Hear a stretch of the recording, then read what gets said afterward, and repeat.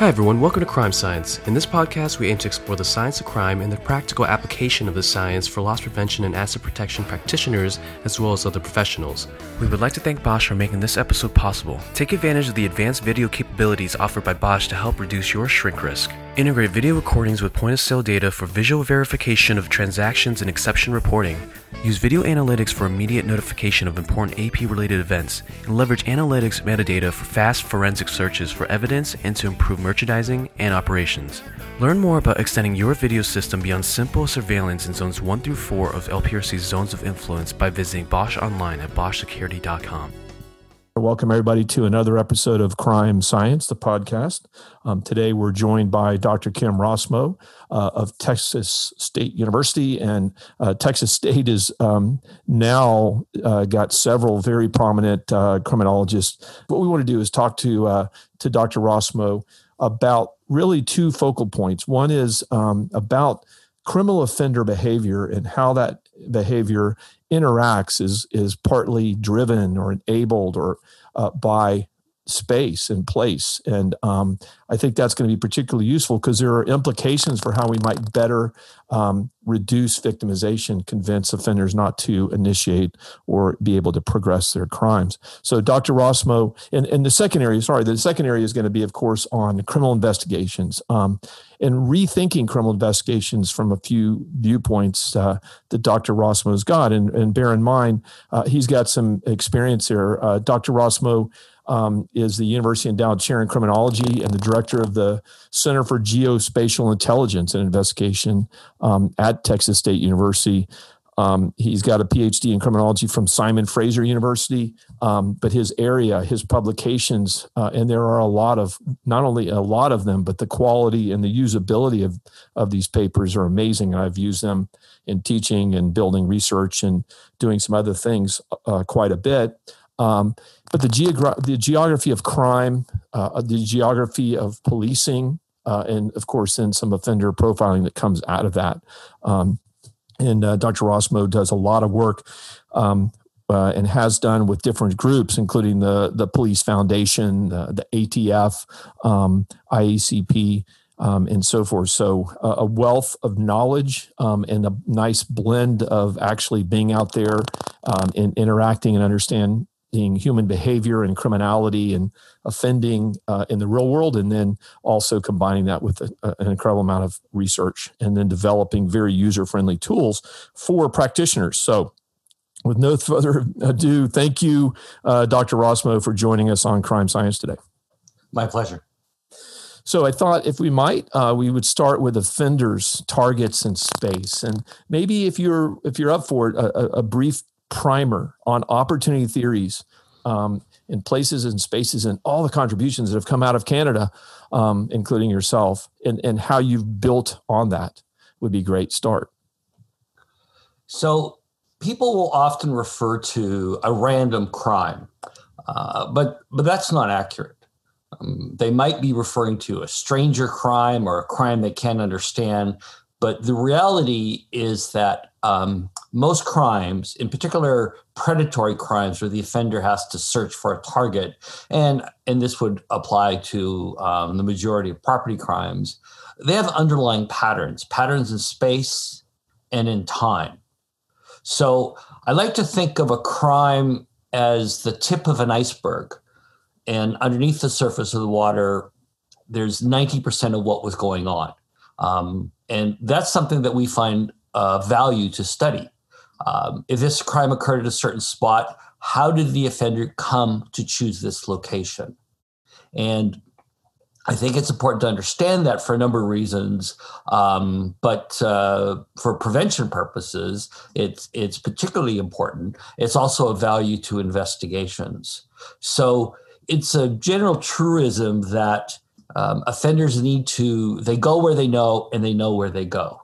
So what I mean by that is every one of us has our routine activities, our daily and weekly rhythms where we get up, we go to work, we shop, we get gas at a certain place, etc. So this develops what Branningham called our activity space, the places that we frequent, and they're dominated by where we live, where we work, the places we socialize or visit, at least pre-pandemic days, and the travel routes between these. That generates for us our activity space, our awareness space. So activity space generates the awareness space. And those are the locations we're aware of. Criminals will pick suitable targets within their awareness space. Now, what a suitable target is going to depend, of course, on the type of criminal.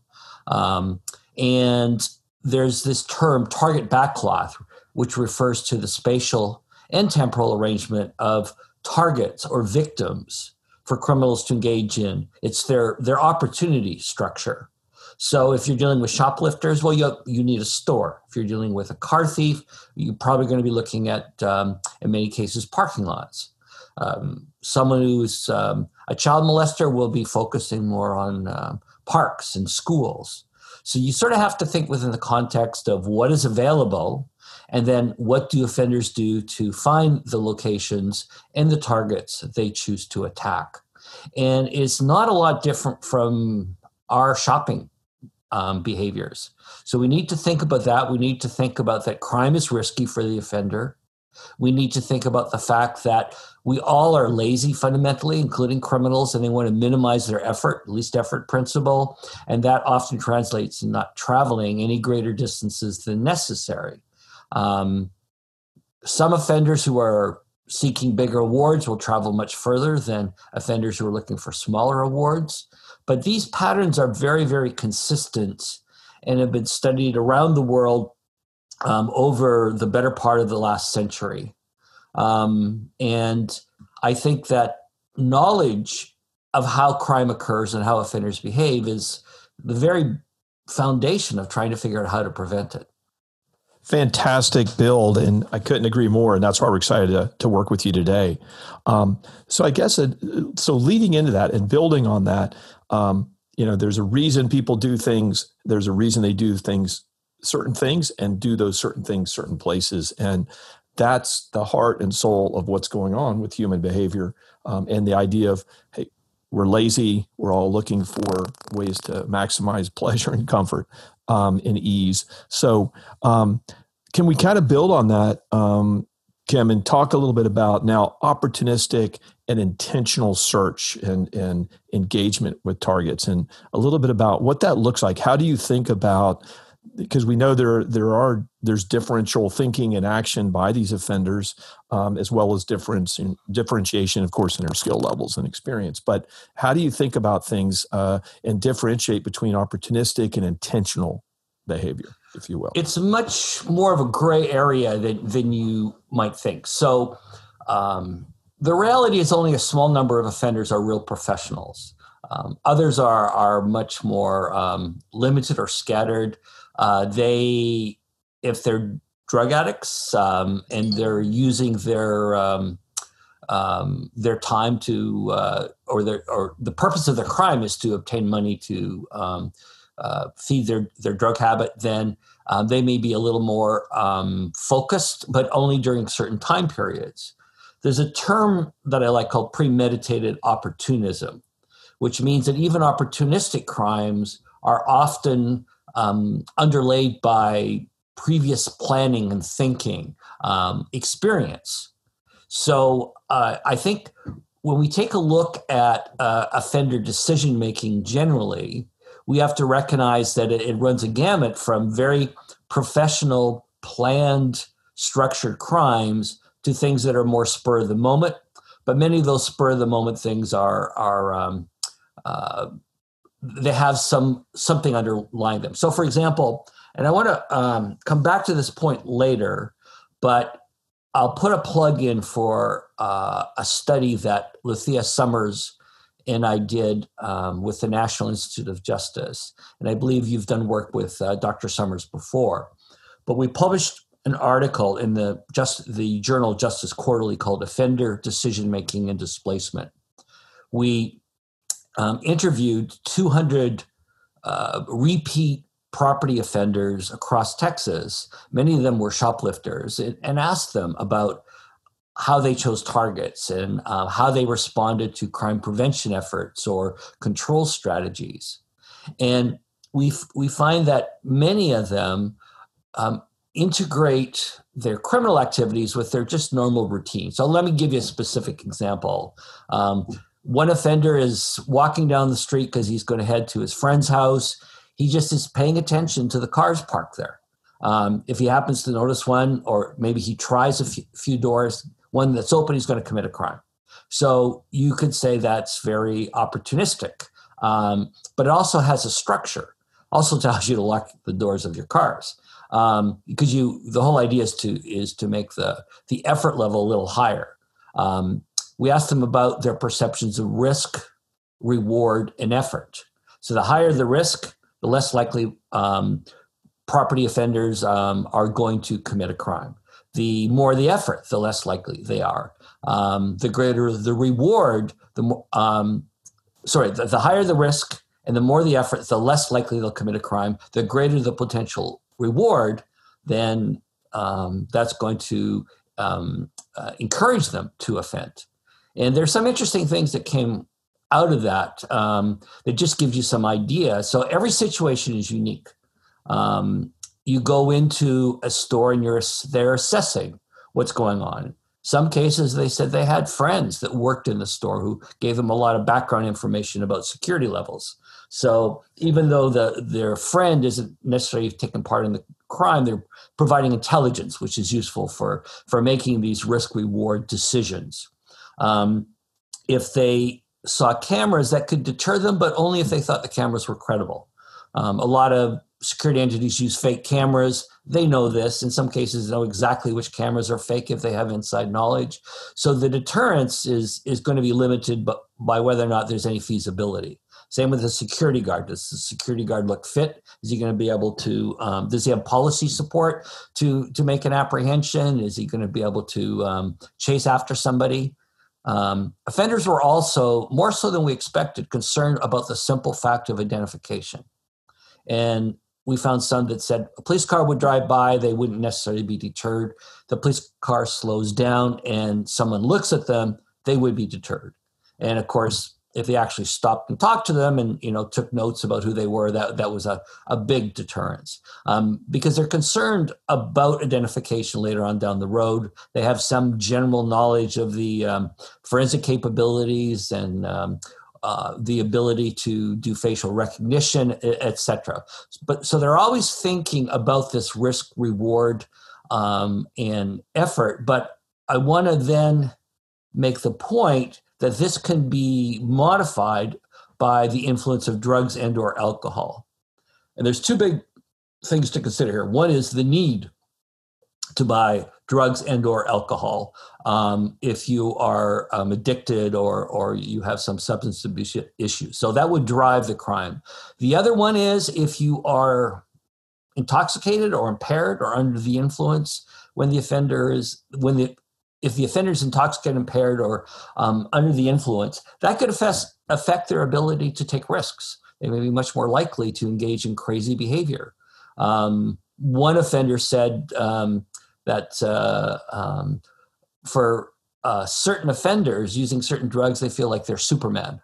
So, we have to recognize that there's a range of activity, and that rationality will be influenced by other factors. I'm not sure. I may have just gone off on some tangents there, so please bring me back if I haven't answered the question. No, you totally nailed it, and I'm really excited you brought up that research, and then tying in. Okay, that what we do has to do with what we like to call theory, and most don't in the practical world, as we know. But you're talking about. So we're going to leverage how offenders tend to think. They are all different. They all have different backgrounds and skill levels and so forth, but all the backcloth, as you said. But at the end of the day, is it something they want? Is there enough value in this? Is the reward great enough? And then now part of this not too pretty calculus is, all right, how hard? What's my effort here? And then time and so forth. And then finally, what's the real risk or my calculated risk that something could happen here that I might not like getting caught or punished. Or identified any way that might lead to that. So you tie in that effort, risk, and reward calculus, whatever that may look like. And we know it's not clean and like the economists might wish for. But then you tie that into the mechanisms of action by what we do. So police, if they're driving by at whatever speed, okay, I see them, but I don't view them as a clear and present danger to me. That's not a real threat, potentially. I ignore it. Wait, they're slowing down, I think. And that's probably because of me. Maybe I'm paranoid, but I think they're looking. And then finally, whoa, they're pulling over, they're coming over, they're starting to talk to me. So that informs how we protect, how we dose, what the mechanisms of actions of the things that we do to protect people in places. So no, you wandered, or you went right into where I thought was very helpful. Could we talk a little bit about, go ahead. I'm sorry. I just wanted to follow up. The name of the article is Offender Decision-Making and Displacement. And we found that one crime prevention strategy probably just results in them displacing to try another approach. And displacement is about how offenders respond to crime prevention or crime control. And they can change the location, they can change the time they operate in, they could change the type of target they're looking at, they could change the type of strategy they're using, and they could change the type of crime they're committing. So we wanted to study how they would respond to these. I wanted to mention that one strategy may not be enough to deter them, but if you put in 3, that seemed to be the turning point. It's also important that the strategies be viable, that they look realistic, that they're not just theater, because experienced offenders have a lot of knowledge and they can suss out when something is fake, and that will have very limited deterrent value, at least on these professional groups who had a minimum of 3 prior arrests. Excellent. And displacement is huge, and good well, and we have the same on the private side, if you will, where displacement is understood somewhat superficially a lot of times. Well, they might not do it here, but as you said, they might not do it now, or they might not do it this way, or they might not even target what they came for this time. Spatial displacement was the most common. Okay. And one thing we found of interest that if offender likes a particular store, because they know the layout, they have a little experience there, they'd be more likely to, rather than going to a nearby store, going to that same store, but somewhere else, just because their comfort level was higher with that particular store, like a Walmart or a Home Depot. Interesting. So, no, that's good insight. And then you talked about mono versus some kind of poly treatments, if you will, that, let's look at it. Maybe there's 2 or 3 different mechanisms of actions going on here, like we're trying to do with COVID-19. We may be attacking it in different ways. We may be protecting that target in different ways. Yes. Okay, excellent. And the additive nature of that, the interaction even of those separate treatments might add up to something even better. Okay, good. And for those out there listening, offender decision-making and displacement, Rossmo and Summers, looks like it's 2019. I've read this, but for those that don't know, and I know, and this too as well, Kim, that it's in JQ, Justice Quarterly, which is one of our top ranked journals in crim. But it's not necessarily green. In other words, available to everybody. Unfortunately, most of these journals are behind paywalls, so they can pay the bills, I guess. But so I wanted to get that out there on the record if I could. So, some of your early work and current work and well-used work involves sort of serial offenders and their hunting process, if you will, and some of their patterns and how you look at that and some of the tools you've built to help maybe better predict or prognosticate anyway, and then solve. Can you, Dr. Rossmo, talk a little bit about that process? A lot of my prior research and operational experiences has been in the area of this term, geographic profiling. So this is typically applied to cases with multiple crimes or multiple locations. And I want to differentiate that. You could have by multiple crimes, you could have a serial arsonist or a serial rapist. And you have a number of crimes the same person has committed that have been linked together. Or you could have one crime, but a number of locations, which sometimes occurs with, say, kidnapping case, and you've got cell phone tower data, or a bomb maker who makes purchases from several different locations that can be tracked back. The idea is because this process of choosing a location is not random, we can use the information from multiple crimes to determine the most probable location of offender residence. We use a piece of software called Rigel. We input the locations of the connected crimes, and that produces for us something called a Jeopardy surface, which is a three-dimensional probability surface, which you can use now to prioritize your suspects or your information in the investigation. So the idea is even if you get something like a horrendous serial killer, their crime location choices are not random. And while we couldn't do much with one crime, you start to get a number of crimes, and the rules of probability are such that we can start to get a pretty good focus. Then that is used for suspect prioritization or for information management in terms of investigative decision-making to help focus the usually limited resources a police agency may have. Excellent. So do you just talk anymore, discriminate between, say, I remember terms in the past, hunter, style, trapper, those that are hunting in nearby geographical areas, those that are maybe travel somewhere else and then do that, or those that wait, the spider in the web. Is that something that's still relevant, Dr. Rossmo? Yes. So when we were first doing this research, it seemed important to understand the differences between how various offenders hunted or searched for victims. And some of this work was inspired by foraging theory that biologists have done. So how do lions find their prey? Or how do birds find insects in a field? And we studied their spatial patterns, their movements, what they found optimal, and the different techniques. For criminals, we found that often most criminals would go out in a very simple, what we called a hunter style. And they're looking for a victim. For the most part, they're looking in locations they have previous experience with. We found some would engage in a strategy, and now we're talking about violent offenders, that would bring victims into them. And then once they were under some control in the environment that the victim had, then that in the environment that the offender controlled, then the offender would attack. We found some would commute to an entirely different area to engage in a crime, though it's usual that they had some sort of base there. If you live in a big city, you're probably familiar with the fact that many of your colleagues live in a suburb or even in another town. They commute into the central part of the city to work, etc. I live in Austin, Texas. I work in San Marcos, Texas. That's about a 30-mile travel thing. So I have activities and locations in both places. And we also consider how, in addition to the search or the hunt, the type of attack offenders would engage in. So this was important and useful to understand their geography. If we have an unsolved case, for the most part, we're just looking at a series of locations, maybe times, and we're trying to work backwards to understand more about the offender and where he or she might be based.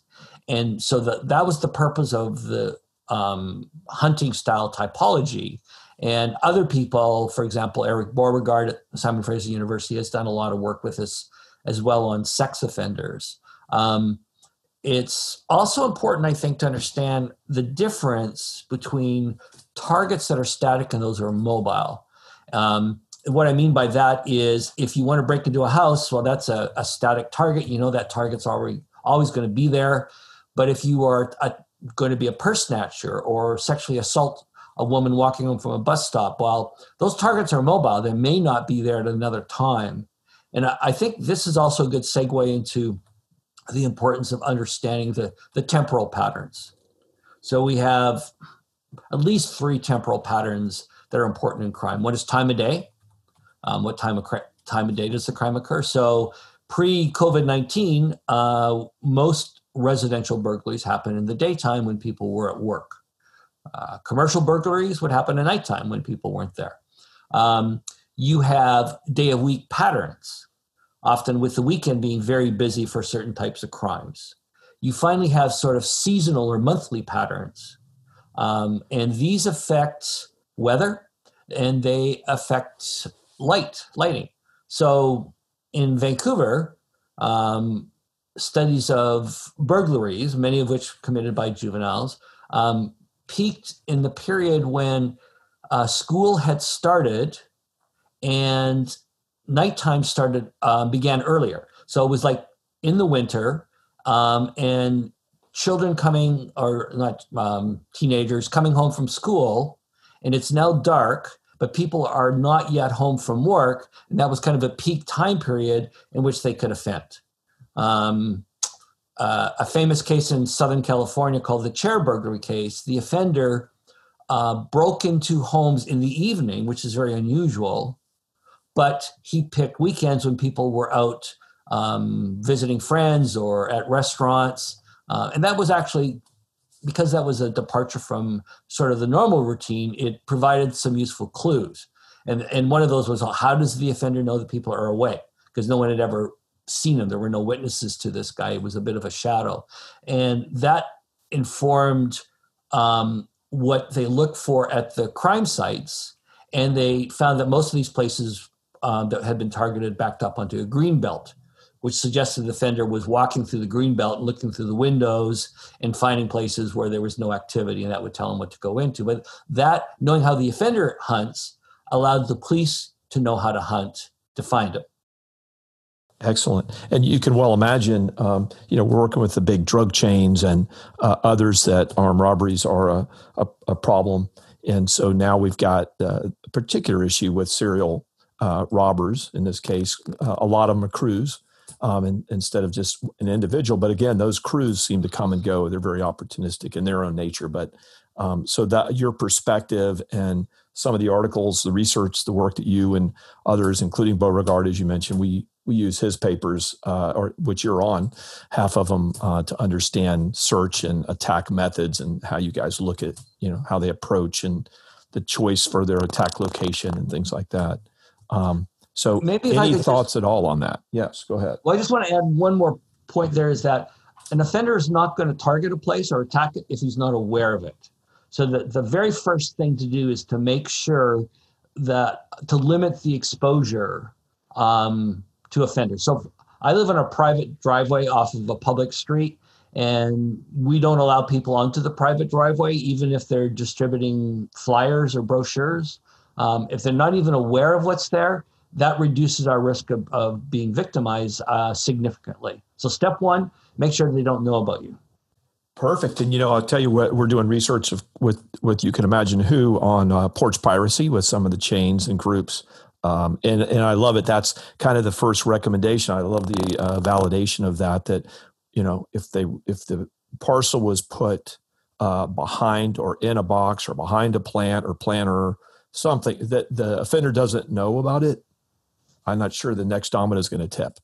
Yeah, that's absolutely true. Hide it behind a pillar. Make sure you have some sort of camera on your doorbell. Make sure there's a sign telling them you have a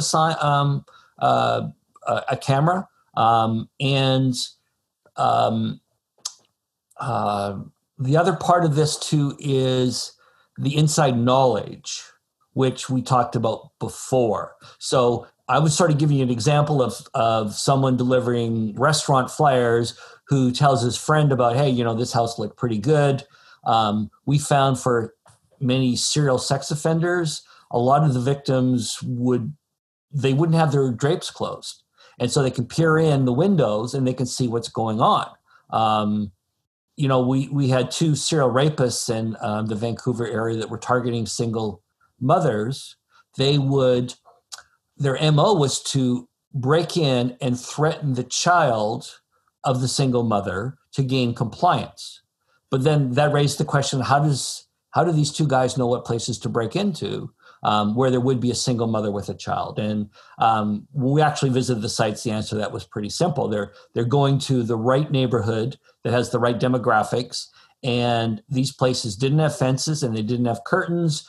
We would go there, myself and the RCMP, we'd look through the windows, we can see, trikes and other indicators. It was not at all difficult to figure out who lived there. So denying that basic knowledge increases offenders' uncertainty, increases their risk, and is a very useful crime prevention thing, no matter what type of crime we're talking about. Remember, we go where we know and we know where we go. But if they don't know something, they just might decide to move along. And I'll circle right back to the importance of insiders who may not actively be engaged in theft, but still provide intelligence of great value to friends or relatives who are offenders, and that gives them a foot up. Excellent. So now if we could turn over to rethinking criminal investigations, my words, but also I know that's a large area of interest for you and a critical need for law enforcement, and in this case for loss prevention as well. Can you maybe launch into it? How do you look at criminal investigations? How do we explain the variance of successful versus maybe not so successful investigations? But what are some changeable things about that? What are some variables that we can actually affect? That seems to be part of your line of thinking. If you could talk a little about that, Kim, that'd be great. So the clearance rate, which is the proportion of crimes that are solved by the police, has dropped significantly in the United States. And perhaps the metric people pay the most attention to is the homicide clearance rate, which, despite the fact that murders have dropped significantly per capita since 1991, we keep seeing this declining proportion of them that are solved. This applies to most other crimes, not all. There's also incredible variation between cities in the United States and between the United States and other countries. So Britain, for example, solves about 90% of its homicides. The United States a couple of years ago dropped to a historic low of 59%. No one really knows why. Some of the theories are lack of resources, inability, the failure of communities to support the police by agreeing to be witnesses. A lot of things that exist sort of on a larger macro level. I think it's very clear that police departments are not going to solve crimes without community support. And an old study in the 1970s done by the Rand Corporation found that in actual fact, most crimes were solved by members of the public. And then second of all, by patrol officers, and detectives were the third most common group for solving crimes. So detectives need good communication and cooperation levels with patrol officers, and the police department needs good community cooperation. So that's essential to solving crime. The forensics and the DNA and the state-of-the-art stuff is all valuable. And let's remember that's evidence and information that solves crimes, but without that larger context of support, it's not going to happen. I think there's also increasing legal hurdles and bureaucracies that have sometimes led to police departments being able to do less with the same amount of resources.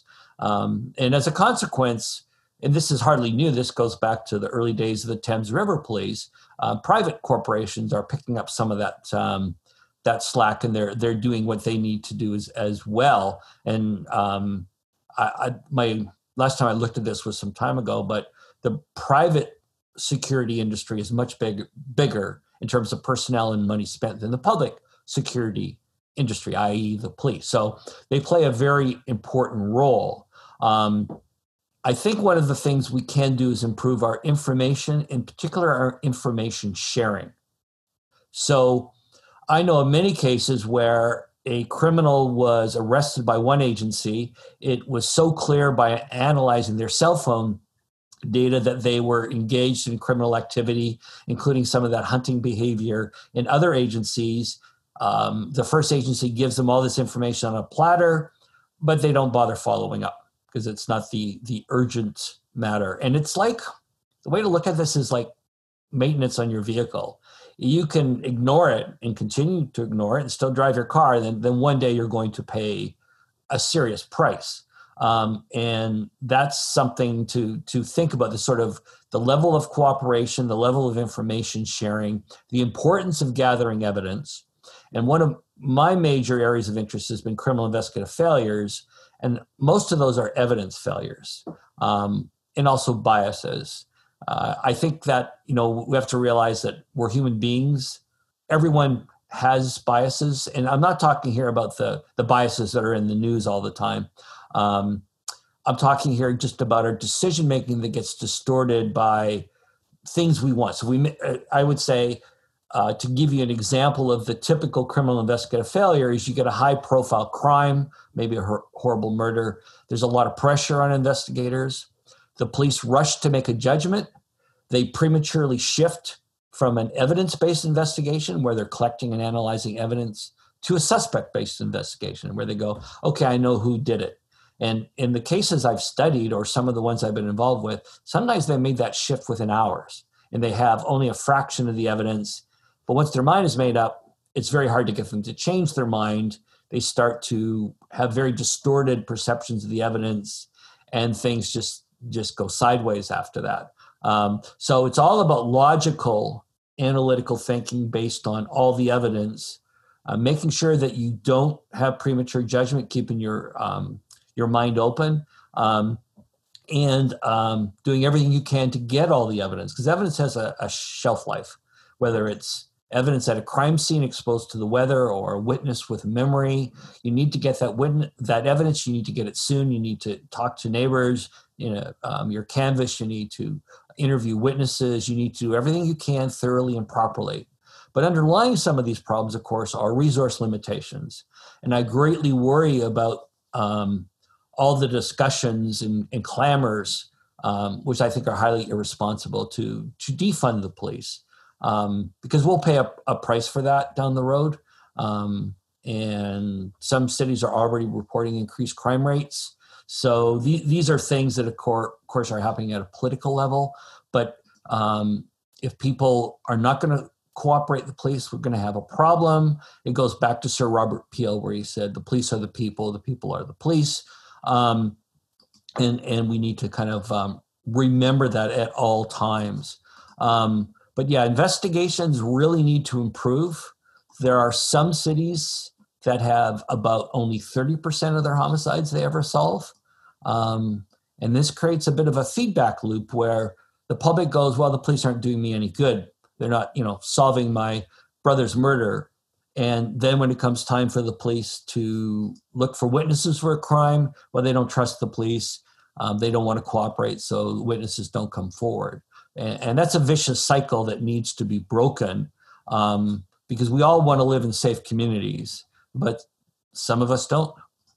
Great insight and feedback. And, I was curious, now in law enforcement, if there are data, if there's a paper, I haven't actually seen one yet, but that may be me, but that discusses, what proportion of agencies have actual investigator or detective training courses where, okay, you're now going to be assigned, you're going to become a detective. So you're going to go through criminal investigations 101 and 102 and so forth. I know in our industry don't necessarily have that. We've got some really nice new certifications. We've got a lot of interview and interrogation training, but not so much on how to actually organize and conduct an evidence-based investigation. If I go back over to you, what does that look like in the public sector? Well, that's a really good point.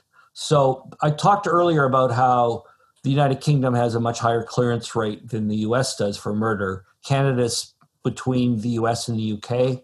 But one of the things that the UK has is national systems and policies for all policing, partly because the federal government provides a lot of funding for all the police agencies. And the smallest police agency in the UK is 1,000 officers. So they're able to exert a different level of control. The United States, the average size of a police agency is probably like 19 officers. So those are very small. It's a lot harder to have standardization in training when you're dealing with things on such a small local level. There is some training that exists. When I was at the Vancouver Police Department, I took a number of courses, but I noticed, I thought it was unusual that none of my training, and this actually is true for most places, tells investigators how to think like a detective. So it's just kind of assumed. They'll talk about databases and legal updates and, strategies and tactics, but they don't talk about actually how to think about all the evidence, how to put it all together, which is one of the reasons I became interested in this in the first place, especially when I saw some bad decision-making occur that I considered to be somewhat illogical. So what we need is more training. We need better training. Dr. Jerry Ratcliffe, who you are probably familiar with because of the work he does in this area, and I have submitted a proposal to the National Institute of Justice where we wanted to identify what agencies considered their best investigators and figure out what training was optimal, what helped them become really good investigators, or what personnel selection criteria made them good investigators. Even though we got good reviews, NIJ didn't fund the project. We'll try again next year.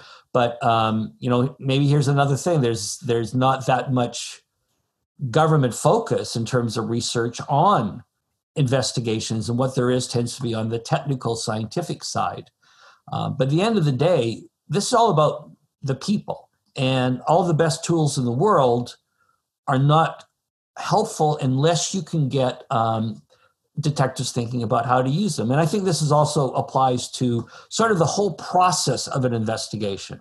So if I could be very specific about what I'm talking about, and I'm going to use my own city of Austin, they would take months between the point of time of collecting a fingerprint from a crime scene and actually submitting it to the database. And a couple of years ago, it hit the media, there was this prolific burglar who had been identified, but basically he was allowed to run for free for 9 months because the fingerprint had not been submitted. And it's not like he was taking a holiday, he was an active, prolific burglar. But because of resource issues or prioritization, misprioritization, the fingerprint just sat there for 9 months. So the whole thing has to work together in concert. And that's public, police, crime scene, detectives. Detectives have been criticized by the Randstad and others of being more bureaucrats than actually the type of detectives that we would envision from our experiences reading novels or watching TV. And I think it's become one of the least focused on areas. I'm a member of a couple of major organizations in American Society of Criminology, the Academy of Criminal Justice Sciences. And I looked at the conference agendas one year where they actually had a breakdown. Even though policing is perhaps one of the largest areas of study, only 2% of the papers were on investigations. So even in academia, for the most part, investigations get ignored. And that's a problem. Investigations won't get better without more research, without more training, and maybe a better knowledge of what type of people can do investigations. We want people that are flexible, that are willing to look at the evidence, not be victims of a rush to judgment. We want them to be dedicated and thorough, to have good interpersonal skills. But, this stuff is understudied. Great insights again. And, that was a major area of interest for me in talking about, how do we maybe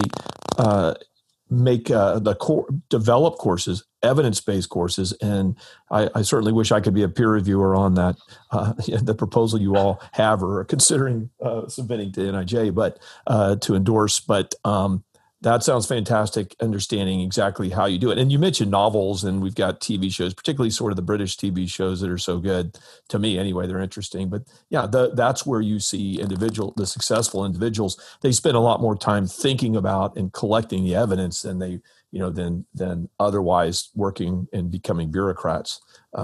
We know you've got a report, but I think report writing was the other thing. Are people able to even explain in a written form exactly based on this, we came on this, all the logic train thesis, if you will, seems to be another area of opportunity in that whole process. I saw something recently where somebody had asked police agencies about what were the characteristics they were looking for when they hired people. And I was a bit surprised to see this, but it makes sense if you think about it. They said that one of the most important things was the communication skills, both written and oral, of anyone they hired. Perfect. And it goes to what you said on the front end, that with patrol and, engaging with the public, getting to know them to the extent that you can, but establishing some credibility and confidence with them. And then when we've got a problem, you're going to pick up a lot more. And that's why, like you said, they're a huge source of patrol of intelligence, information, and knowing where to go, who to talk to, and maybe even providing some insights because they're picking it up. Yes. That the detectives can't. Yeah. So I think that leads to now where we want to kind of wrap, and that is talking about connecting investigations to problem solving, engaging detectives, your premise around engaging detectives in crime prevention. How do we leverage their experience, their observations, their expertise in that process?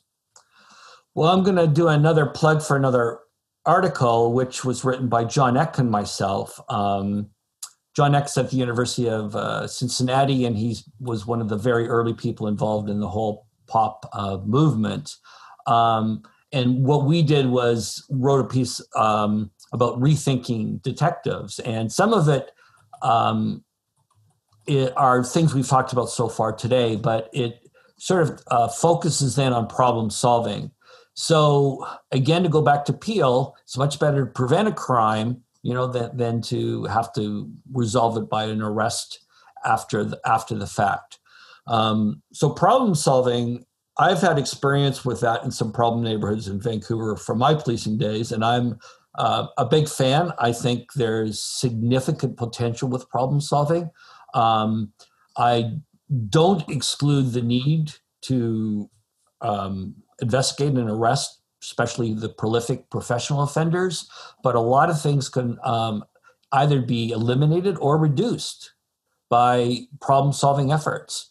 But it seems to be something that police departments are, in many cases, reluctant to embrace, and I'm not sure why.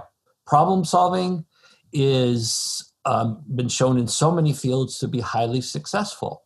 There's a lot of parallels between medicine and policing. You want to prevent a crime in the first place. You want to avoid surgery. You often need to sort of maintain or manage issues. You need evidence. You need analysis. And in the end of the day, a real successful things is where you sort of try to put yourself out of business. I don't see that happening anytime soon, but to the degree that we could reduce problems because those problems that were situational in nature, there's just huge potential there. And I think it's underutilized.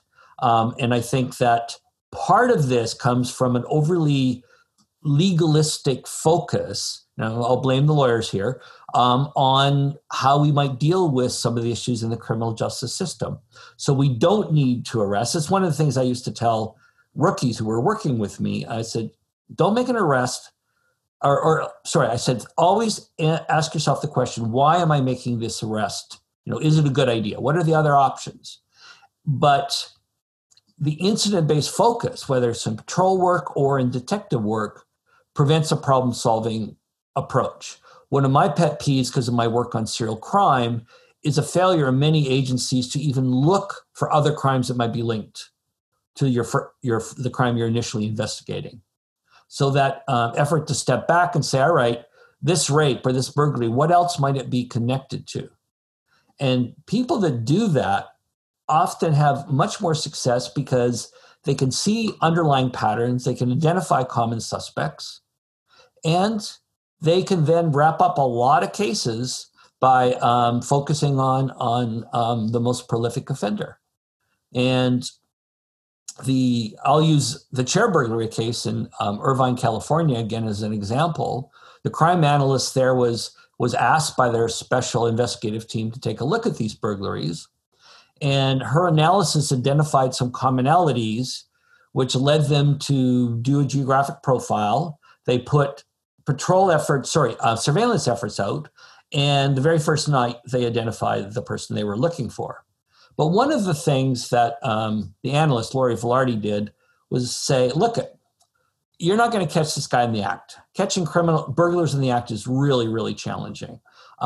Instead, what I want you to do, because I don't think this guy's local based on the factors of the cases, just collect the license plate numbers of everyone you see in the peak area of the geoprofile on the peak nights where this offender's been shown to be busy. And the very first night, they got a plate, which when they ran it, came up to a car rental company up in Downey. And that led to arrest of an individual who, by his own admission, was responsible for $1 million of thefts in every single year. And he'd been active at least for 10 years. Fantastic. So another good example of how we create these learning loops and these action loops.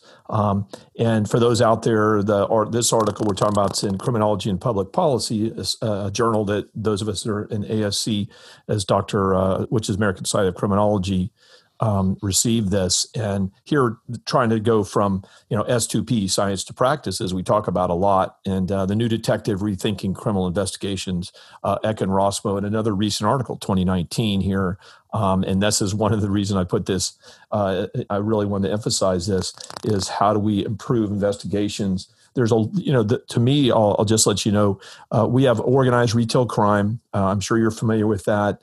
These are quasi-organized to very organized groups of all sizes and shapes, and they do commit fraud, some violence, mostly theft, in all forms. But there's those investigators are particularly skilled on the retail side, and many agencies, not most, but many agencies actually have now one or more detectives assigned to ORC, and that's where they work extensively on these. So you're going to see some pretty top-notch investigations going on in that with those teams. And then again, a lot of the internal investigators that we have in these companies, but there's always room for improvement. And that's why this discussion is so important. And these articles, based on the research that you all have done and the policy and practice implications that you're putting out there, are critical. Anything I've missed, you hear good reporters say that. I'm going to ask you that, Dr. Rossmo, today. Anything you think that this group, and this group does include law enforcement as well as private practitioners and academics. So you started off by talking about trying to learn from those people who actually have engaged in offending. And while I might have, lots of experience as an investigator and as a patrol officer, that level of experience pales by comparison to someone who was engaged in committing crimes on a daily basis for years of their lives. So if you go back to the first part of the 19th century, the French police turned Eugene Francois Vidocq, who was a famous criminal, into a police officer. And he provided all sorts of ideas and insights and strategies. The saying, set a thief to catch a thief. So I think there's much that we can learn by paying attention to offenders, to what they do, to how they respond to what we do. Dr. Summers and I wrote another paper about red teaming in criminal investigations. And the military do this all the time. They say, okay, we're going to do a war game. Our side's the blue team, and you guys will play the role of the red team, and you try to thwart what we're doing. And these are very valuable lessons that can be learned from this type of war gaming. But we don't do that often enough in crime prevention or policing. If we do X, what might the offender do? And then how can we be prepared and respond to that? And I think in particular, people that have been criminals are going to have even better insight to how they might get around these particular strategies. And so, again, this all takes some work and effort and learning, but it's worth it. And then it's very important to try to pass this on to others so we all benefit. And rest assured, I will pull that article as well. Well, I just want to, again, express how grateful we are to have you on today. The combination of experience and solid science, but taking that combination to real world practice is incredible and valuable and valued by us and our listeners and members. So I want to thank you again, Dr. Rossmo. And of course, in this bizarro 2020 time, wish you best wishes and safe passages through this 2020 experiment. Thank you so much. All right. Thank you very much. Thanks for listening to the Crime Science Podcast presented by the Loss Prevention Research Council and sponsored by Bosch Security. If you enjoyed today's episode, you can find more Crime Science episodes and valuable information at lpresearch.org. The content provided in the Crime Science Podcast is for informational purposes only and is not a substitute for legal, financial, or other advice. Views expressed by guests of the Crime Science Podcast are those of the authors and do not reflect the opinions or positions of the Loss Prevention Research Council.